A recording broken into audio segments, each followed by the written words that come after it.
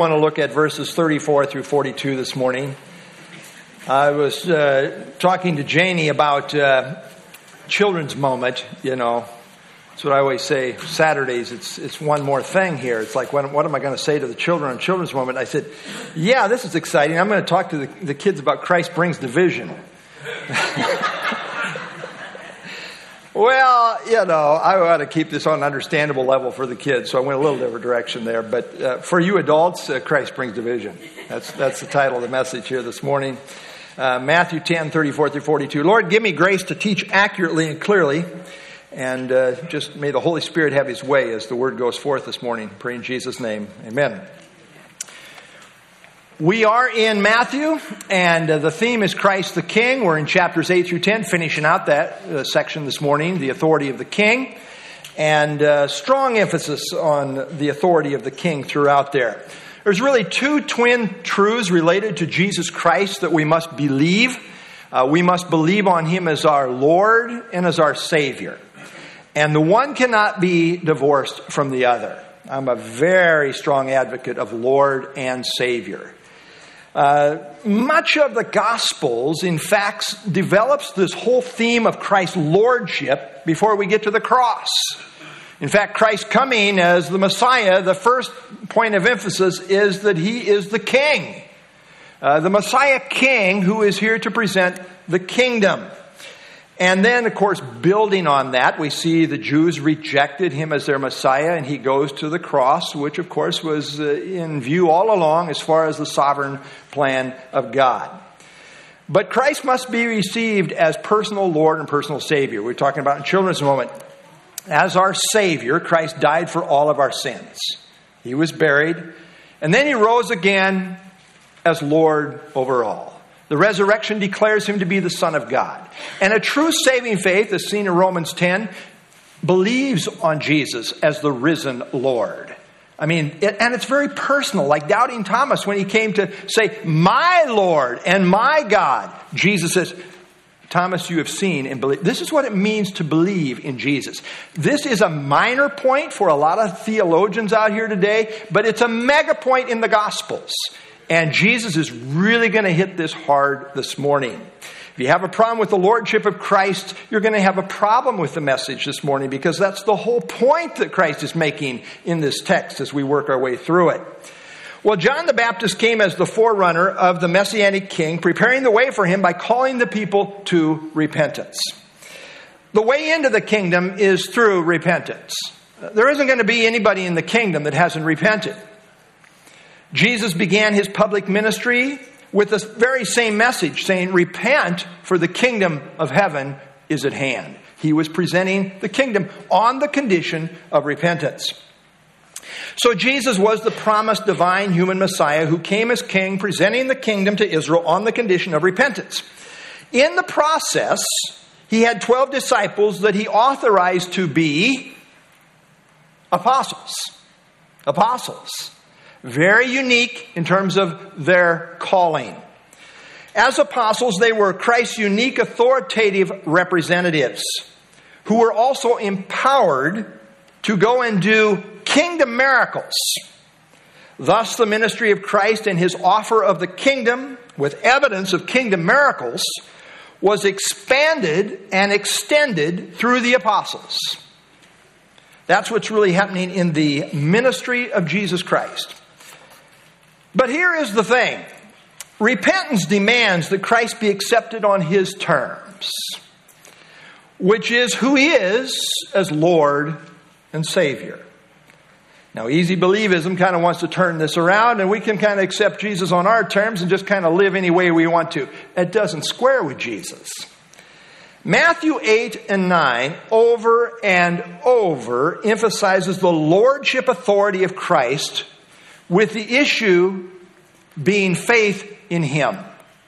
As we move into chapter 10, we see Christ giving apostolic authority to the chosen 12. And as we do so, we see that there are two side-by-side emphases that go together. Christ emphasizes the power they would have over disease and demons, but He also emphasized their ministry would involve, you ready for this terrible word? persecution. They go together in the ministry and lives of the apostles. Now you say, well, I'm all about signing up for the first part, the power, bring it. But I don't really want to sign up for the persecution part. You know who you would be if you really go fully with that thought? Judas. Judas. It was only when, like Christ is talking about dying, that Judas says, okay, this gig is up. I might as well get out of it a few shekels. He was there for the kingdom. The power was great, which he too, as one of the 12, was authorized to perform. Christ then goes on to show that this experience of persecution is to be an expected reality by all those who are true followers of His. And you will be tested as you go along to some extent, in some way, some form or fashion.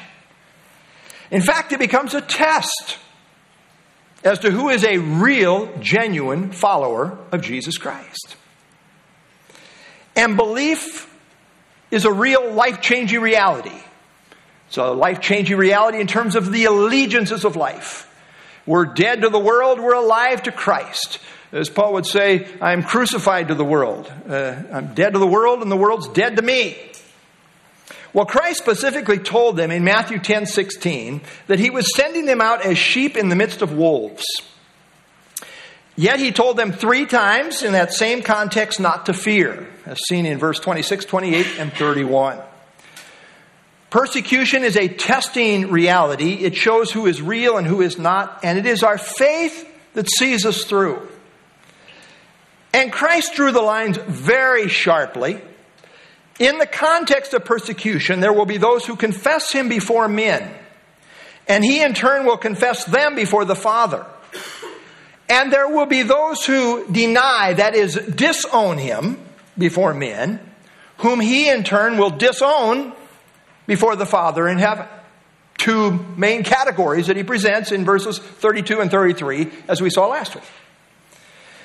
Well, Christ then drew the lines so plainly that it is very hard to miss the nature of the commitment, what I would call a saving faith commitment, that He was calling for. And clearly it is a discipleship commitment, as alluded to in verse 25, where Jesus said, a disciple is not above his teacher. Now, I want to argue strongly, and here's where the rub comes in amongst even evangelicals. I want to argue strongly that true believers are you ready for this? True followers. They are true followers, which is to say, true disciples. What is a disciple?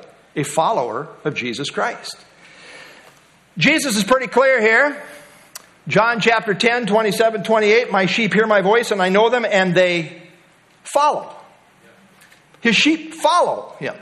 How do you know you're a sheep? You follow Christ. You're a follower of Christ. There's so many say, well, I'm a believer. Where's Christ in your life? Well, He's really not evident there. Are you a follower? You're not a believer. If you're a true believer, you follow Christ. That's what He said. My sheep hear my voice and I know them, and they follow me. There's no debate here. Well, not unless you're ready to cut that verse out of your Bible, which I don't think you are. And what does He say? I give them eternal life. These are the ones who have eternal life, the followers. And they shall never perish, neither shall anyone snatch them out of my hand. It is those who follow Christ who have the gift of eternal life. Now, we want to be very dogmatic and very careful here. We are not saved by following. But the fruit of true faith, truly responding to Christ's voice, is that we do follow as the fruit. That's the fruit. Which is the essence of being a true disciple. A disciple is a learning follower. That's the idea of when you put it all together. A disciple is a learning follower. And one enters into this discipleship relationship with Christ at the point of saving faith. You become a believer. You have entered into the ranks of being a learning follower. Now, as I say, there are those who wrongfully try to separate being a believer and being a disciple. And one of the reasons they do so is because they have a problem with the text like Christ is talking about here this morning. It is so straightforward and so powerful. They say, oh man, that can't be what's required for salvation. And so they water it down to where you end up with really another gospel which rejects Christ as Lord while accepting him as Savior. I disagree. Matthew does not do that. Jesus does not do that. To be a true believer is to be a true disciple. And you only have to look to the end of the book of Matthew to see this. Matthew 28, 19 and 20, Christ said, the Great Commission, what we commonly call the Great Commission, go therefore and make believers. No, he didn't quite phrase it that way, did he? Go and make disciples.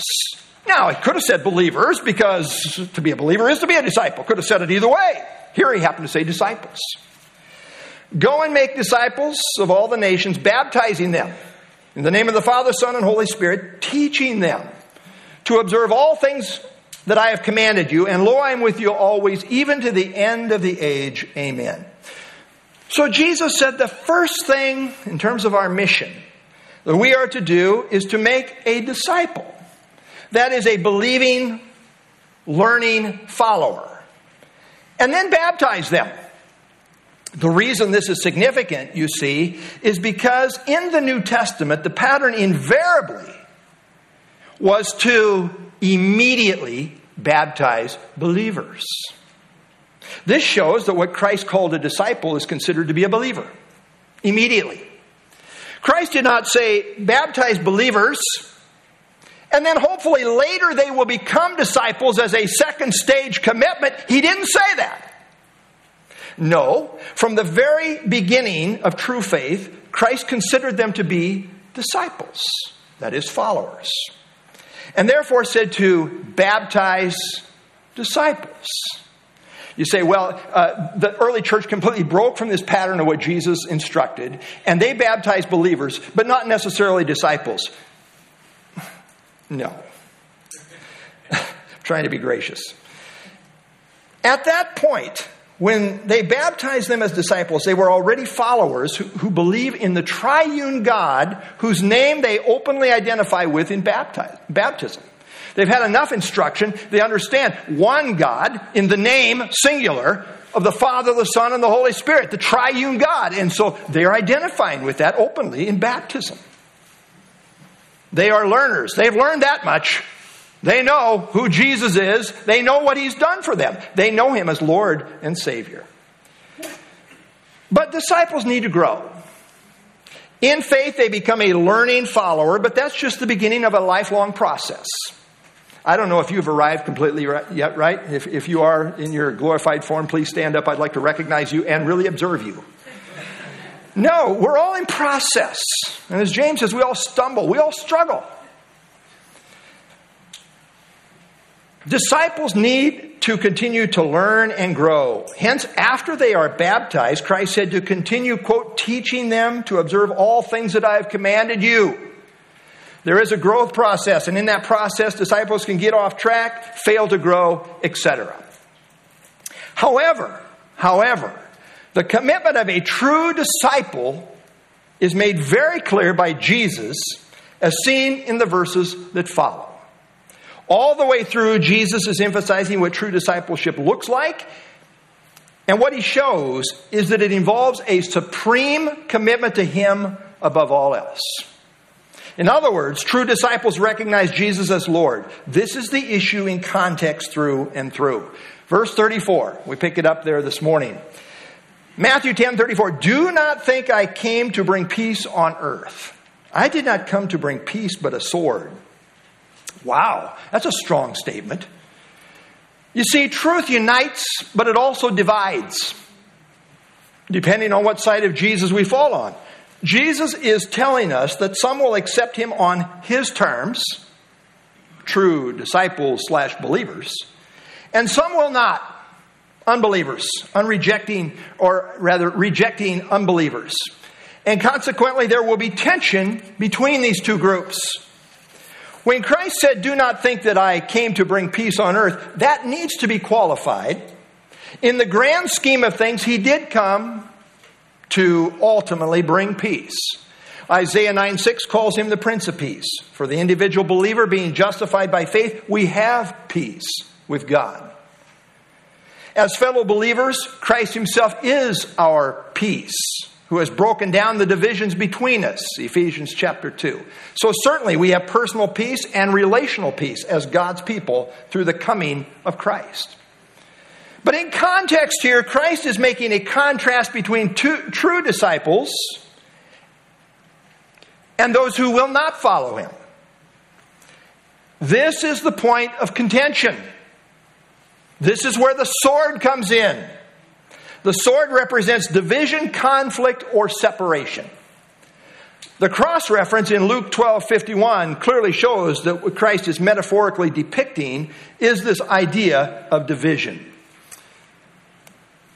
Luke 12:51, do you suppose that I came to give peace on earth? I tell you, not at all, but rather division. And you know what? Christ is always right in what he says. Christ's first coming resulted in, ready for this, division. And there has been division over Jesus Christ ever since.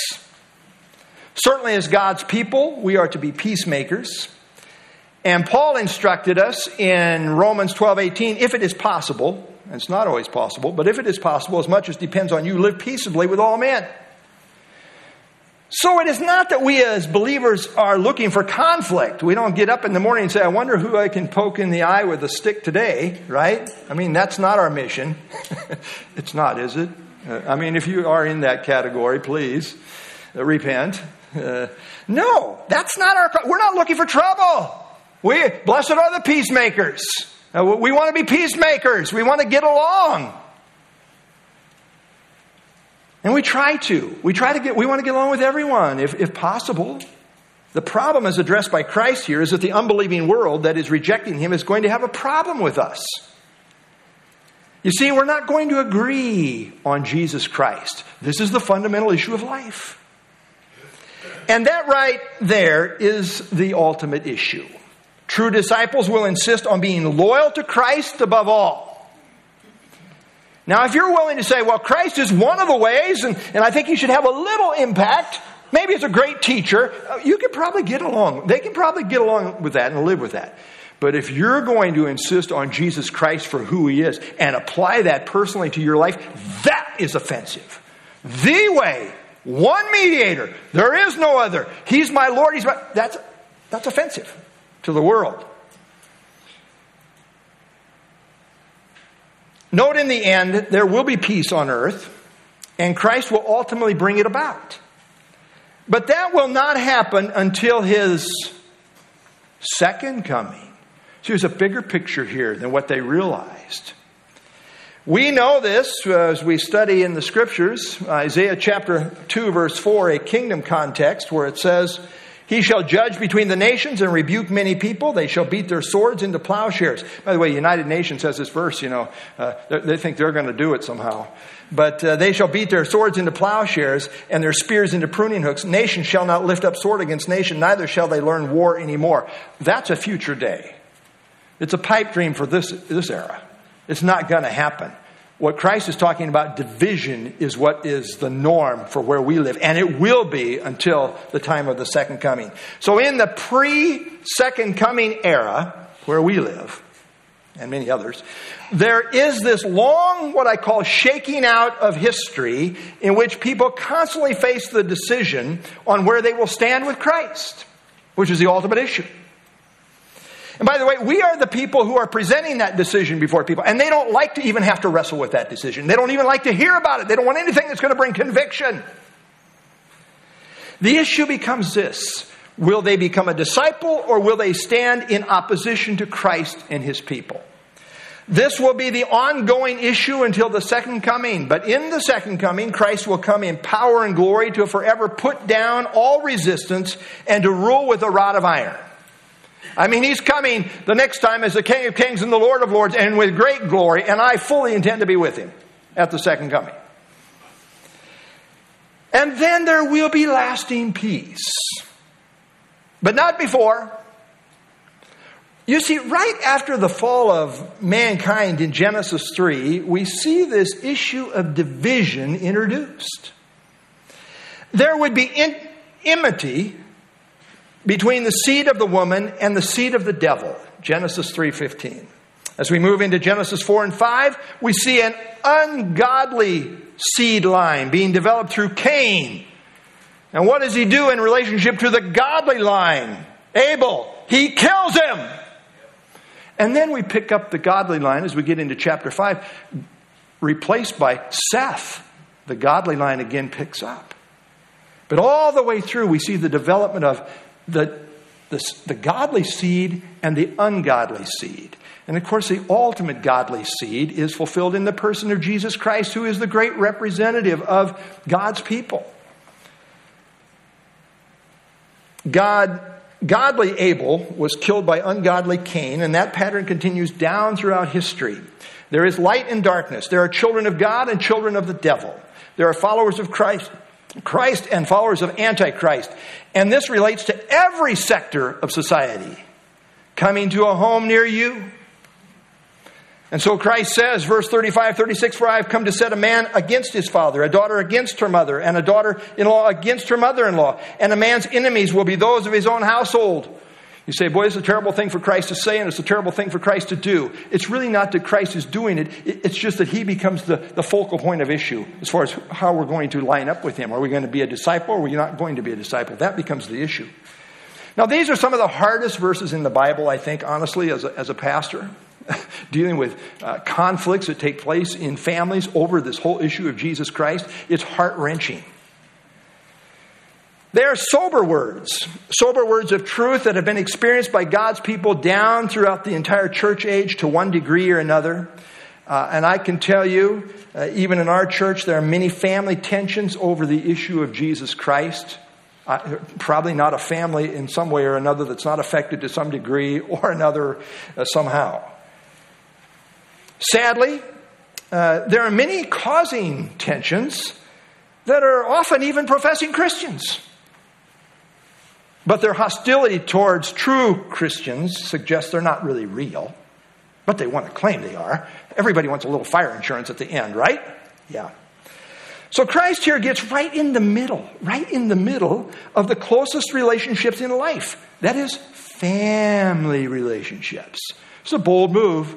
It's a bold move to move right in the middle and get in the middle of family. That's a bold move. Here he is. He's demanding, are you ready for this? He's demanding to be number one. Number one. Not number two. Number one. And this is the stuff of true discipleship. Children and parents will be at odds over Christ. In-laws and outlaws will be at odds over Christ. A person's enemies will be those of their own family. All because Christ gets right in the middle of these relationships. And all because Christ demands supreme allegiance. Christ demands loyalty above all other relationships, including the closest of family relationships. That becomes very challenging. Mother or Jesus? Mother? I love my mother. Jesus? Yeah, I love Jesus too. Powerful tensions. Even Christ's own family opposed him during his earthly ministry before they came to clearly realize who he was. And it's in that context that Christ proverbially said, quote, "A prophet is not without honor except in his own country and in his own house." Oh my goodness, well, how the family felt about that. Matthew 10:35-36 is a takeoff of Micah 7:6 in the Old Testament. Micah 7:6, "For son dishonors father, daughter rises against her mother, daughter-in-law against her mother-in-law, and man's enemies are the men of his own household." You can see Christ is building on that principle back here in Micah. And the context of Micah addresses a time when apostasy was so strong in the land that it was affected even in the closest of family relationships, which is what apostasy does, by the way. We got a problem in America with the family. You know what the problem is? It's a problem with God. God has his rightful place. It's amazing the impact that has on a family. But right now, we have a divided situation, as Christ says. Christ, in effect, is saying that rebel hostility against God will be the cause of this division. Only revival in Israel will ultimately change this situation, which is kind of the definition ultimately of revival, as seen in Malachi chapter 4, 5, and 6. Behold, I will send Elijah the prophet before the coming of the great and dreadful day of the Lord shows up again during the tribulation period. And he will turn the hearts of the fathers to the children. Oh, there's going to be a realignment in the family. And the hearts of the children to their fathers, lest I come and strike the earth with a curse. When true repentance comes to Israel, families will then align in harmony under the truth of God. That's the idea. But until then, families will commonly be divided over Christ, and such is the case today, just as Christ said. Praise the Lord, there are exceptions to this rule, where all in the family are true disciples. But what Christ said here in Matthew 10, 34 through 36 is very common. William MacDonald says, one of the costs of discipleship is to experience tension, strife, and alienation from one's own family. The child is raised in a Christian home, professes Christ early in life. This is common, by the way. What I'm illustrating is common. But then one day they come home and proudly announce that they are now gay or bisexual or transgender or who knows what. Suddenly there is a family crisis. What is the place of Christ going to be in this situation? Pressure to conform. Pressure to go along. We love each other. Family unity above all else. No. Not according to Christ. True disciples will follow Christ. And he demands allegiance over family. Remember children's moment? He's above all. Jesus demands that he be Lord over family. Who's going to be your God? And he goes on to say, verse 37, he really makes it poignant. He who loves father or mother more than me is not worthy of me, and he who loves son or daughter more than me is not worthy of me. Now, Christ is not saying we should not love our parents or our children. Of course we should. And the balance of Scripture is very clear on this. 1 Timothy 5:8 says, if anyone does not care for his own family, at that point he is acting worse than an unbeliever. The issue here is in that little word, more. More. Family is not to be above Jesus. And it's not a suggestion. Jesus demands on being recognized as Lord. This is the stuff of true discipleship. Jesus says, if anyone loves family more than him, they are not worthy of him. As seen in verse 39, this is a test of who is genuine. One must choose loyalty to Jesus above loyalty to family. And the issue is this. What or who is going to be number one loyalty? Who will have our supreme allegiance? Well, for true disciples, the answer is Jesus. John Bunyan was told that he must quit preaching or go to prison, which would result in his family being destitute. His oldest daughter, Mary, was especially close to him, and she was born blind. From his cell, he wrote these words, the parting with my wife and poor children hath oft been to me this place as the pulling the flesh from my bones. I should have often brought to my mind the hardships, miseries, and wants that my poor family was like to meet with, should I be taken from them, especially my poor blind child, who lay nearer my heart than all I had besides. Oh, the thought of the hardship, I thought of my blind one, the thought of my blind one might go under, breaks my heart to pieces. But yet, recalling myself, I thought, I must venture all with God, though it means I have to leave you. Oh, I saw this condition. I was a man who was pulling down his house upon the head of his wife and children. Yet I thought, I must do it. I must do it. And he did do it. Well, who could possibly make such a claim on people as to insist on being the number one allegiance of their life? That's a really bold statement. Such a person must either be the divine human Messiah, or he would be a maniac. This is a godlike claim because only God has the right to demand absolute supreme allegiance above all others. And yet this is exactly what Jesus demands. One commentator translates "not worthy of me" as "does not deserve to be mine." To choose family over Christ as an unbroken pattern shows one is not converted. That is, one is not a true disciple. This is not characteristic of one who is a true disciple. Now, Christ was not presenting to his disciples some kind of higher level commitment. He was educating them on what it means to be disciples indeed. Lots of people claim to believe, claim to be disciples, but when the testing time comes, they're shown to be bogus. And that is a key point in Christ's parable of the sower and the soils. Note the cross references that I bring out here. In Mark, same parable, different Gospels. Mark 4:17, he's talking about those who have no root in themselves and so endure only for a time. They're professors for a while.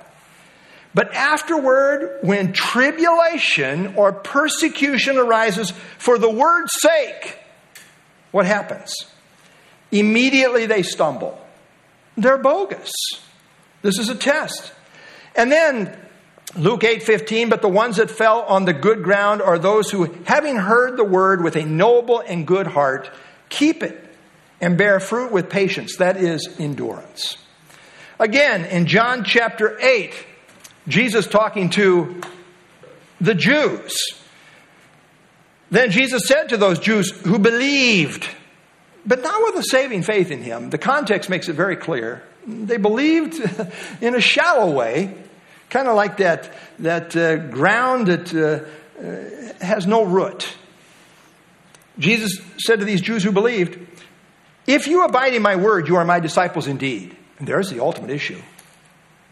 Therefore, if the Son makes you free, you shall be free indeed. But then he says to these same Jews, I know that you are Abraham's descendants, but you seek to kill me.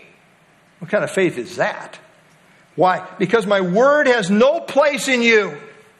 You see, there is such a thing as a bogus kind of faith. It is not saving faith. A true faith sees Christ as Lord over all, and it continues. It endures. This idea of Christ needing to be number one, or to use the Bible word, Lord, over all, is not unique to this passage. There are really two key gospel passages that make the same salient point, that in salvation, Christ is recognized above anyone else and above everything else. In other words, true belief recognizes Christ for who he is, as Lord, as well as Savior. Those two passages are found in Matthew chapter 10, what we are covering this morning, 34 through 39, Lord over the closest of human relationships. And then Mark chapter 10, verses 17 through 22, Lord over the stuff of life, over all other people, over all other stuff. You know the story, right? Mark chapter 10. I love this story because notice what it's talking about. Notice the subject at hand. As he was going out on the road, one came running, knelt before him and asked, Good teacher, what must I do that I may inherit eternal life? This is about eternal life, folks. That's what this discussion is about, eternal life right here. So Jesus said to him, Why do you call me good? Jesus is going to the issue of who he is. Why do you call me good? No one is good but one, and that is God. Do you realize that in calling me good, you're really calling me God? I don't think he had a clue about that. But Jesus says, you know the commandments: do not commit adultery, do not murder, do not steal, do not bear false witness. Do not defraud, honor your father and mother. He answered him, Teacher, all these things I have kept from my youth. I'm doing good. Then Jesus, looking at him, loved him. I like that. I love that, actually. It's not that Jesus didn't care about this guy. He did. And said to him, one thing you lack. You got one problem. Go your way, sell whatever you have, and give to the poor, and you will have treasure in heaven. And come and take up the cross and follow me. But he was sad at this word and went away sorrowful. Why? For he had great possessions. You know, Jesus was saying, you got a God problem here. Your possessions are your problem. And you need to forsake that God and follow me as your God. That's what Jesus was saying to him. Jesus makes the issue following himself, and the issue is lordship. True discipleship is a lordship issue. Will Jesus be recognized as Lord over all or not? That's the issue here in Mark chapter 10, as well as Matthew chapter 10. Will we follow Jesus above all? That is the issue regarding the closest of human relationships, Matthew chapter 10, and that is the issue regarding the possessions of life, Mark chapter 10. These two chapters serve to show that having eternal life involves recognizing Jesus as Lord above all else. Only this type of lordship commitment is a saving faith. But let me add a qualifier here. It's interesting to me that Jesus uses the word phileo for love here, instead of the word agapao, which is characteristic, that is, agapao is characteristic of the more intensive word for love. Admittedly, at points there is overlap between these two words, but we might have expected Christ to use the more intensive agapao, or the noun is agape, since that word emphasizes a love driven by the will, emphasizing a sacrificial commitment. Phileo literally means friendship love and emphasizes the affections of the heart. And all believers will supremely phileo Jesus, but they may fail him in the realm of agape love. And this was the deal with Peter. His affections were all for Jesus, but he failed at agape in a big way. You see, when Jesus addressed fallen Peter after the resurrection, twice he asked Peter if he loved, that is agape. Do you agapao me, Peter? Well, Peter, humbled and remembering his miserable failure, answered with the weaker word, saying, you know that I phileo. You know that I love you. The third time, Jesus used the less intensive word, saying, do you even phileo me? And Peter said, Lord, you know all things. You know that I love phileo you. And indeed, Jesus did know Peter loved him. Not perfectly, not as consistently and intensely as he should have. But Jesus knew that he loved him, as seen in his response, feed my sheep. Jesus is saying that all believers down deep will have the strongest of affection for him. It might not be as agape consistent as it should be, but down deep, all true believers, in their innermost soul, do love Jesus. It's easy to say, I believe in Jesus, but do you love him? I'm suggesting to you, if you don't love him, you don't know him. There are many evidences of true salvation, but really it gets to the affections of the heart. And right at the top of evidences for salvation is sincere love for Jesus. I know if you know Jesus here this morning, you will agree with me, you love Jesus. There won't be an exception amongst you. I know that's true. And you know it's true. And it harmonizes with Scripture. 1 Corinthians 16:22, Paul says, if anyone does not love, there's the word phileo, by the way. If anyone does not love the Lord Jesus Christ, let him be accursed. O Lord, come. That's a strong statement. Paul, we have people that are believers, but they don't love Jesus. Well, he says, if you don't love Jesus, let him be accursed. Ephesians 6:24, grace be with all those who love our Lord Jesus Christ in sincerity. 1 Peter 1:8, whom having not seen you love. Peter didn't say, well, I think some of you love Jesus, but I'm not sure all of you do. No, he's assuming they all love Jesus. To be a believer is to love Jesus. 1 John 4:19, we love him because he first loved us. Believers love Jesus. It's one of the great definitions of who is a true believer. Do you love Jesus? Don't tell me you know Jesus if you don't love him. To know him is to love him. Certainly we grow. As I say, discipleship begins at a certain point, but then it grows, and it may slip and stumble and struggle all along the way. But the affections of the heart tell on a person. It's not that true believers never fail. They do. And sometimes miserably. But when they do, they characteristically hate it. Romans 7:18-22. You can truly love Jesus and yet fail him miserably. Me? How about me? Peter did that. After, in human weakness, he denied the Lord 3 times. Immediately he was convicted to the core and went out and celebrated with a beer with his buddies. No.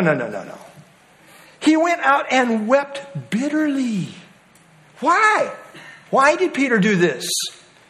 Because in truth he really did love Jesus and he hated the sin he had just committed. That's characteristic of a true follower. True believers characteristically love Jesus and hate sin. That is why Paul in 1 Corinthians 8:3 says, quote, "If anyone loves God, this one is known by him." The fruit of true faith is love, first to God and then towards fellow believers. There is a flow of thought here related to loving Jesus and following him in the way of the cross. To make the matter clear, Jesus uses the same type of cross language here in Matthew 10 that he used in reference to the rich young ruler in Mark chapter 10, showing that there is a parallel thought in view. The same type of love commitment demanded by Christ here in Matthew 10 is seen in the commitment he demanded of the rich young ruler in Mark chapter 10. Verse 38, "And he who does not take his cross and follow after me is not worthy of me." Here Christ introduces the language of the cross. Of all those listening, they would have understood the meaning of the cross as representing death. You see, Rome commonly put people to death on a cross in full view for all to see. It was gruesome, violent, and a degrading type of death. There is a death experience in choosing to follow Christ. Death to self and following Christ go together, and you can't have one without the other. And Christ says to those who refuse to take up their cross and follow him, they are not worthy of him. They are not fit to be classified as belonging to him. They have nothing to do with Christ. As seen in the next verse, Christ was saying that true believers are willing to die for him if necessary. They choose to follow Christ above all else, including life itself. This is the ultimate commitment. This is what Christ demands of his followers. The Holman Christian Study Bible says the point is that disciples must be prepared to die literally and figuratively as martyrs for Christ. Charles Ryrie says allegiance even to death is demanded of Christ's followers. Nelson's Study Bible, taking up a cross here stands for commitment to the extent of being willing to die for something. NIV Study Bible, the cross was an instrument of death, and here symbolizes the necessity of total commitment, even unto death, on the part of Jesus' disciples. People say, and I can hear it being said, well, what about Peter? He denied the Lord 3 times. Yes, he did. Yes, he did. But I want you to look a little closer. Peter adamantly said he was willing to die for Jesus. Remember that? Even if all these other guys get a little spooky and they all leave you, not me, Jesus, I'm all in. I'm willing to die. And you know what? Peter meant it. Peter meant it. When they came to get Jesus, to arrest Jesus, you know who it was that took out the sword and took off the ear of, the servant of the high priest? It wasn't the other guys. It was Peter. I mean, he meant it. He was sincere. And Jesus said to Peter in the garden, the spirit indeed is willing, but the flesh is weak. But I want you to camp on that. The spirit indeed is willing. There was a phileo love there. He loved Jesus. There is no doubt in my mind. He failed miserably, but he loved Jesus. The point is, Peter did have a weakness lapse, but he was sincerely sold out to Christ. And then empowered by the Spirit, history records that he did in fact die for Jesus in the end. He did, as a pattern, take up his cross and follow Jesus. This following of Christ does not mean we won't ever mess up. It means that down deep we really do love Jesus above all, and that we wrestle with human weakness, which we all do. Acts chapter 1, verse 8, but you shall receive power when the Holy Spirit has come upon you. Praise the Lord for empowerment to help us in our weakness. You shall be witnesses. There's the word martyrs. You shall be witnesses, martyrs, to me in Jerusalem, Judea, Samaria, and to the ends of the earth.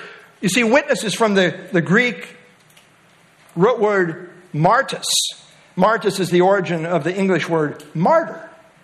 It denotes someone who embodies the example of Jesus by being willing to die for what they believe about him. This is our calling. You're called to be martyrs. You say, I'm not sure I want to follow Jesus if it involves taking up a cross.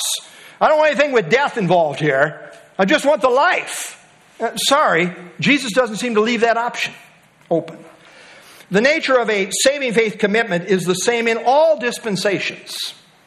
You see, in Hebrews chapter 11, the Hall of Faith chapter, we see example after example of people by faith standing for God in the midst of all manner of hostility and difficult circumstances. Moses is a great example. By faith, this is a faith issue. By faith, Moses, when he became of age, refused to be called the son of Pharaoh's daughter, choosing, there's a choice here, a hard choice, choosing rather to suffer affliction with the people of God than to enjoy the passing pleasures of sin, esteeming the reproach of Christ greater riches than the treasures in Egypt, for he looked to the reward.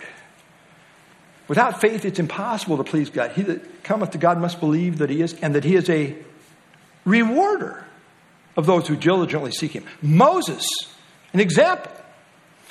This is the stuff of saving faith as modeled by Moses. The nature of a true saving faith is seen in the tribulation period on the part of those who will be willing to die for Christ rather than worship the Antichrist. You say, well, I think there's a place for easy believism in the tribulation. Where? The nature of saving faith, I submit to you, is not different today than it will be then. You say, well, there's a higher requirement in the tribulation period. Really? The nature of faith? Where do you see a change in the nature of saving faith throughout the pages of Scripture? I take the position the nature of saving faith is consistent throughout. Now, in terms of revelation, is progressive. And we understand as we go along, the truth about Christ was revealed in the New Testament. And now that becomes the focal point. But the nature remains the same. Revelation chapter 12, verse 11, they overcame him by the blood of the Lamb and by the word of their testimony, and they did not love their lives to the death. And just to show you the same principle applies to the church age, Christ said this to the church at Smyrna: do not fear any of those things which you're about to suffer. Indeed, the devil is about to throw some of you into prison, that you may be tested. You're going to be tested. And you will have tribulation 10 days. Be faithful unto death, and I will give you the crown of life. This is a statement of assurance, not a statement of the ground on which one has eternal life. Eternal life is based on the finished work of Jesus Christ alone and saving faith in him. However, if the faith is real, it will show in one's life. And being faithful until death is the ultimate proof of genuine saving faith. Paul spoke of living the crucified life in which he no longer lived for himself. This is what he said, Galatians chapter 2, verse 20. I have been crucified with Christ. There's been a death experience in my life. And it's no longer I who live. What do you mean, Paul? You're walking around in the flesh. He's talking about a spiritual experience. But Christ lives in me. And the life which I now live in the flesh, I live by faith. What kind of faith? Faith in Jesus as his God. You get that? I live by faith in the Son of God. That's who he is to me. That's what governs my life here. Who loved me and gave himself for me. Savior. He's God. He's Savior. That's who he is to Paul. That's what governs his life. Faith, the crucified life, and following Christ is all a package. We're saved by faith alone, but it must be the right kind of faith. A faith that follows Christ supremely. Not perfectly, but sincerely. And to further qualify this, Christ says, verse 39, he who finds his life will lose it. And he who loses his life for my sake will find it. These are some strong words. All the way through this is pretty strong. I mean, if anybody else said it other than Jesus, I'd say, well, boy, I'm not sure about that. All the way through this entire context, Christ is emphasizing the true disciples will persevere in the context of persecution. And they do so because they have recognized Christ for who he is as Lord. Now, this is a paradoxical principle here. Lose life, find life. And this paradoxical principle is stated by Christ more than any other single statement he made in his earthly ministry as recorded in the Gospels. Maybe we should pay attention to this. I mean, a teacher states something more often than any other statement as recorded. Maybe we ought to pay attention to that. I think so. Christ is making a point here that is of utmost importance. And yet, strangely, so many Bible commentaries, as I read about 25 commentaries in preparation for a message like this. And so many of them either just skip over it or they take to dancing. They just dance around it instead of dealing with it. And yet the hard words of Jesus are often some of the most important. The word life here is the Greek word psyche, which literally means soul. It refers to the essence of one's being. Note very carefully that Christ is not talking here about rewards. Some want to try to make the issue rewards somehow. That's not what he's talking about. He's talking about the very soul of a person. The sense is that the person who puts his own life as a higher priority than Christ will lose his soul. That's what he's literally saying. Showing this person never truly had a genuine saving faith. But the person who loses his life for the sake of Christ will share an eternal life. Lots of commentaries get it right too. Moody Bible Commentary, verse 39 could be paraphrased. He whose life pleases only himself will miss eternal life, and he whose life is lived for me, that is Christ, even to the point of death, will find that eternal life awaits him. Howard Voss, the meaning of verse 39 is that he who avoids death in the midst of persecution by denying Christ will lose his soul. But he whose devotion to Christ may result in physically dying for him will enjoy eternal life in his presence. Well, if this is true, and it is, it absolutely, totally destroys easy believism, which says that you can believe in Christ in a saving way, and yet it will not necessarily affect your life. Either Christ is wrong or easy believism is wrong, and I'm going with Christ. There is absolute consistency in what Christ is saying all the way through this entire context, emphasizing that true followers endure based on their supreme view of him. Matthew chapter 10, flow of thought, verse 22, he who endures to the end will be saved. 28, fear him who is able to destroy both soul and body in hell. 33, whoever denies me before men, him I will also deny. 37, loves family more than me, is not worthy of me. Not take his cross and follow not worthy of me, and finds his life will lose it, loses his life for my sake will find it. Jesus started out here, as we have been talking about family commitments. Christ is saying, I demand to be number one. And we see here that more narrowly than what I just had on the board here, note that loving Christ above all ties to death to self, and following Christ, and in turn, this losing of one's life results in finding it. In the end, there are those who live for Jesus, true disciples, and there are those who live for self and lose everything in eternity. Within the category of living for Jesus, there are degrees of faithfulness, but all true believers ultimately value Jesus above all else, certainly on some level. As Paul says in Colossians 3:11, Christ is all and in all. Well, to finish out, just a couple minutes here, Jesus started out in verse 34 emphasizing there will be division over him, and that even family will become enemies over him. But now in verses 40 through 42, he comes full circle, showing that what is indicative of true disciples is that they receive, support, and endorse fellow followers, and that every effort to that end will be rewarded. Let's read it together. Verse 40. He who receives you receives me, and him who receives me receives him who sent me. He who receives a prophet in the name of a prophet shall receive a prophet's reward.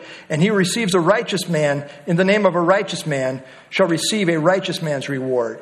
And whoever gives one of these little ones only a cup of water in the name of a disciple, assuredly I say to you, he will by no means lose his reward. Well, I have a couple of pages of notes on this, but we're out of time, so I will send it out to you as I do. But note here, the emphasis is this. Disciples, true believers, are sold out for Jesus. Jesus is the most important love of their life. They love Jesus above all else. And there will be those who hate them for it, but there is also a family of true believers that will support them. And any such support will ultimately be rewarded, which is his point. Al Martin said this years ago before he died. Of course, he said it before he died. But he said this in a powerful sermon called The Truth. The cross does not give us a minor shift or two with regard to a few of our ethical and moral religious values. The cross radically disrupts the very center and citadel of your life from self to Christ. And if the cross has not done that, you are not a Christian. My friend, face it. You are not a Christian until the cross has radically disrupted the very center and citadel of your life and brought you from a life of commitment to serve self, whether it's religious self, moral self, proud self, covetous self, lustful self, prideful self, unforgiving self, lazy self. It doesn't matter. What are the focal points of the reign of yourself? If you've gone to the cross in union with Christ, it's been shattered. I want you in that day when you stand with me before the judge of the world to have him say, "Come you blessed, come you blessed." I don't want to look at you standing there saying, "Lord, Lord, Lord, I named you in earth. I named you before the elders. I named you before the church. I named you in prayer meeting. I named you in witness. And Lord, now, Lord, Lord, Lord, did I not this and did I not that?" I don't want to hear him say, "Depart from me. I never knew you, you work of iniquity." You were never made to be a doer of the will of God. You learned enough. You learned enough what to say properly enough to be accepted for what you professed yourself to be on earth. But now, the day of judgment has come, and the truth is now to be known. What will that day reveal? What will the truth be made known on that day about you and about me? Well, the Bible's clear. Having been justified by faith, we have peace. What? Justified by faith, we have peace with God through our Lord Jesus Christ. Our Lord Jesus Christ. The wages of sin is death, but the gift of God is eternal life through Jesus Christ, our Lord. Our Lord. My question is he your Lord and Savior? The Bible's clear. Believe on the Lord Jesus Christ, and you will be saved. It's got to be from the heart. It's a life-changing reality. Have you come? Do you know him? Let's stand and have our closing song.